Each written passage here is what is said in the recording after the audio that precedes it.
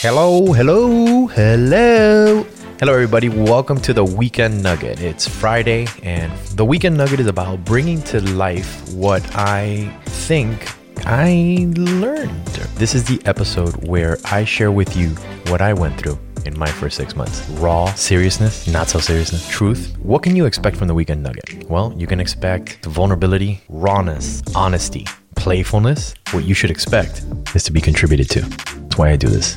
Today's topic is, let's begin the episode. Being a victim. So let's look at this from a cost payoff perspective, because we all have, a degree of victimhood that we either are or we capitalize on. And so let's identify where it comes from, right? So like being a victim is an insecurity. Like when you're a victim of or being victimized, obviously you're missing something. You're being either abused or manipulated, or something is happening where you're falling into this mentality, which is victim. And there's a bunch of different variations of victim. For right now, I'm just looking at it from a cost versus payoff perspective. So like, what's the cost of being a victim, right? You lose your power.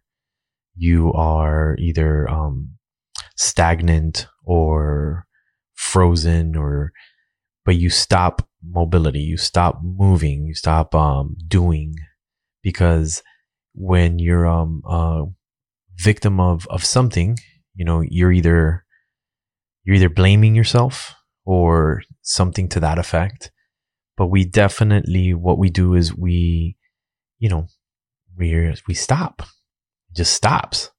So the cost of being a victim is not moving forward, not progressing, right? And what's the payoff? The payoff is, one, I don't know, and I can only speak for myself. So if you're going through something that's not close to what I'm saying, I totally agree. Just, take what works and dump what doesn't in anything that I say. But what doesn't, the payoff for me was, inside of being a victim, was I, got to do nothing. I got to watch Netflix. I got to pause and not be responsible or accountable for the moment. And what's a good example of that? When this first happened, when the divorce first happened, I was asked to give space. And what I did was I moved out of the bedroom. When I moved out of the bedroom, a couple of things happened. One, in sleeping downstairs, you feel less than. Like I felt like, poor me, right? And the cost that I was paying was comfort and understanding, because I didn't have that. I didn't have any communication to supply me those things. So the cost of me sleeping downstairs and giving up the bedroom was myself, my own understanding, my own stance for what I believed in and what I thought was proper. Instead, I adopted someone else, and that really just deflected me being responsible for the moment. So until I announced and said, "Hey, I'm done. I'm not sleeping downstairs anymore," I was a victim of that request. And that gives you kind of an idea of what I'm talking about, but I'm going to elaborate. Because the cost of being a victim there's so many different ways that you can pay that price. But there's a cost and a payoff. So when you look at my situation that I just shared, is like the cost of being a victim was that I slept downstairs. The payoff was that I got to, not do anything. I got to not be responsible. I got to take somebody's advice or request and follow them instead of following me.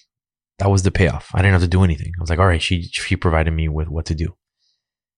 So I was just deflecting the inevitable, which is, being responsible for the moment. And once I was responsible for the moment, I communicated and said, hey, I'm no longer doing this. And in that same moment, she moved out. She moved out of the bedroom. So there's a cost and a payoff to everything. And the payoff of being a victim is whatever it is that you're not wanting to deal with is sometimes the payoff. Sometimes that's what we get, you know? We get it as it's a reward. You don't have to do anything. Oh, this person wants this. Okay. And then you go and you do it. And then you feel, you feel shitty because being a victim fucking feels shitty. But I'll tell you one thing. When I went in there and I got my room back, I felt fucking empowered because I was like, I'm not committed to not sleeping in here. I'm committed to you giving yourself space because you're the one requesting it. I didn't request space. And there was a certain ownership that came in there that was empowering, whereas being a victim is disempowering. So that's an example of mine. But what are some typical problems, right? Like what is something that happens and the reaction that follows? Well, when you're inside of that conversation of being a victim, most of the times it's the person being manipulative and being abusive.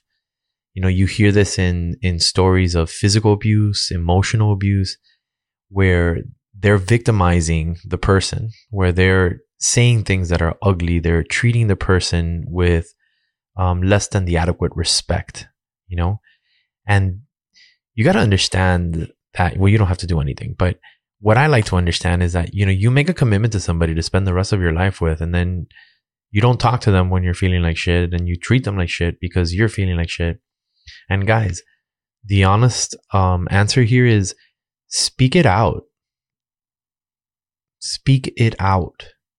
If you have the opportunity, good or bad, if you're avoiding a situation, if you're whatever it is, if you have the opportunity to speak it out.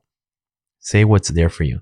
And if it's not with your significant other or soon to be non-significant other, then with friends, family, but find somebody and speak it out, because the more you communicate, the less of a grip that story, that whatever situation is, has on you. But let's get back to being a victim. So something happens and then a reaction is followed. So abusive people can manipulate this. They perpetuate it because there's a payoff for them, right? There's like this dominating factor that they're doing to you or you're doing to them, depending on who's listening. So perpetuating it, manipulating, there's a payoff for that. And that dominating factor makes certain people feel good. So what are some of the solutions? For one, you can stop blaming.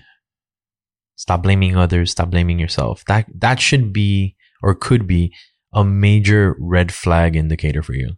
So if you see yourself pointing at somebody and being like, "Nyeh, nyeh, nyeh, you're the one that's wrong," just look at your finger, then trace it back to your hand, which is probably connected to your shoulder, which goes back to you. So whoever you're pointing at, that's something that you're not dealing with.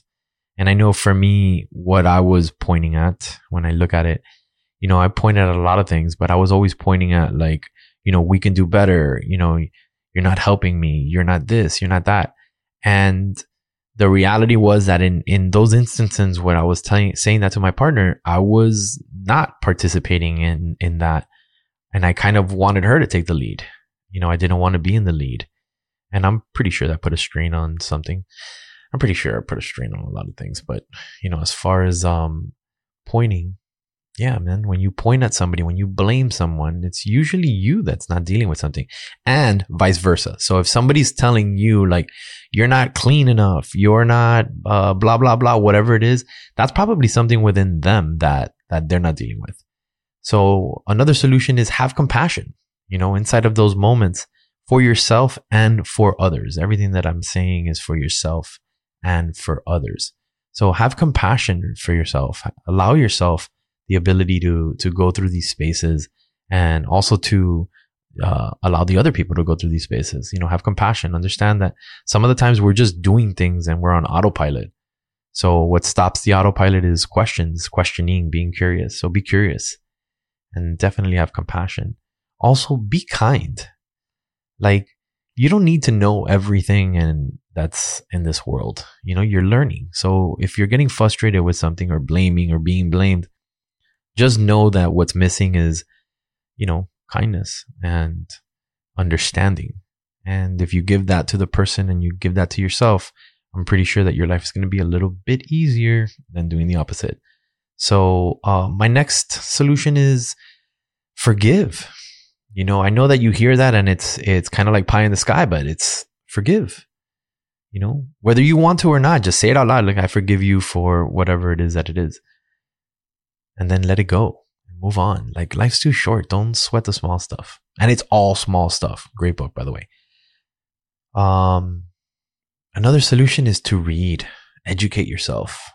You know, as I said earlier, curiosity, like being curious about things, comes from education. So if you don't know something, especially these days, you can just Google it or any search engine and you can find the information. So give yourself the time to read and to ask questions and to be curious. There's also a plethora of like freaking information out there. There's so many like podcasts and YouTube, and there's videos and there's literature, and there's no excuse is what there is. There's absolutely zero excuse, especially when it comes to being a victim or being victimized or victimizing. Like, you can learn what these patterns are. You know, I guarantee you're not unique. So whether you're going through or you're doing it, you're not unique. You know, there's stuff that's written out there. Other ways of stopping it too is just taking ownership of what's causing it, like your place in it. So if you see something being done to you or you're doing something, you know, when you verbalize it, when you put it out in the open, there's something that happens. And what happens is communication. And I think that's where I'm going to leave you for today. Communication is the key to everything. So whether you're being a victim or you're victimizing, the cost versus payoff is, you know, it's up to you. But if you own it, then you can cause that future to change. So if that's what you're looking for, then this is what you have. Until next week, I invite you to be courageous. I invite you to be vulnerable. It really does make a difference. Thank you for listening. See you next time. Thank you for listening. That was the Weekend Nugget. Just a little something to get you ready for the next 2 days. If you want to stay up to date with us, head over to www.divorcetofirst6.com. Till next week, keep being courageous. Keep being vulnerable. It makes a difference.